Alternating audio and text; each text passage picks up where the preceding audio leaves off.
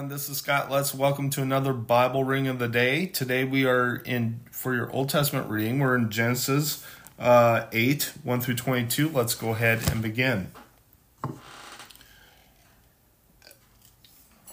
But God remembered Noah and all the wild animals and the livestock that were with him in the ark. He sent a wind over the earth, and the waters receded. Now the springs of the deep and the floodgates of the heavens have been closed, and the rain had stopped falling from the sky. The water receded steadily from the earth, and at the end of the 150 days the water had gone down, and on the 7th day of the 7th month the ark came to rest on the mountains of Ararat. The waters continued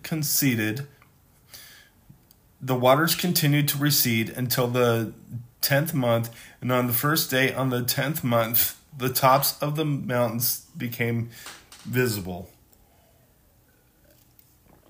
After 40 days now, Noah opened a window he had made in the ark and sent out a raven, and it kept flying back and forth until the water had dried up from the earth.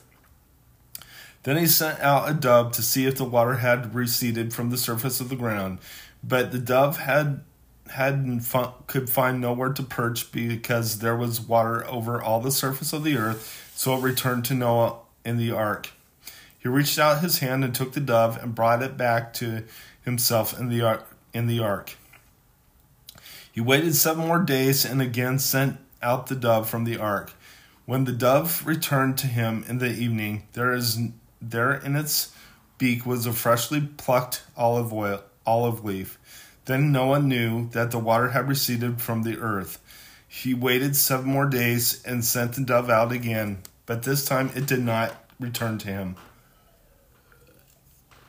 By the first day of the first month of the Noah's 601st year, the water had dried up from the earth.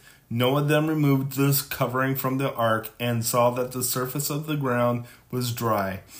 By this 27th day of the 2nd month, the earth was completely dry. Then God said to Noah, "Come out of the ark, you and your wife and your sons and their wives.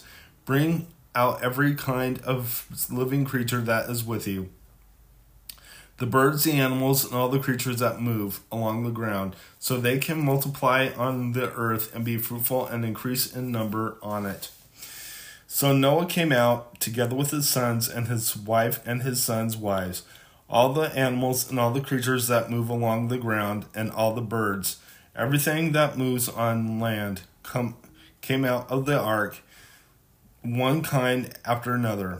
Then Noah built an altar to the Lord, and taking some of all the clean animals and clean birds, he sacrificed burnt offerings on it. The Lord smelled the pleasing aroma and said in his heart, "Never again will I curse the ground because of humans, even though every inclination of the human heart is evil from childhood. And never again will I destroy all living creatures as I have done.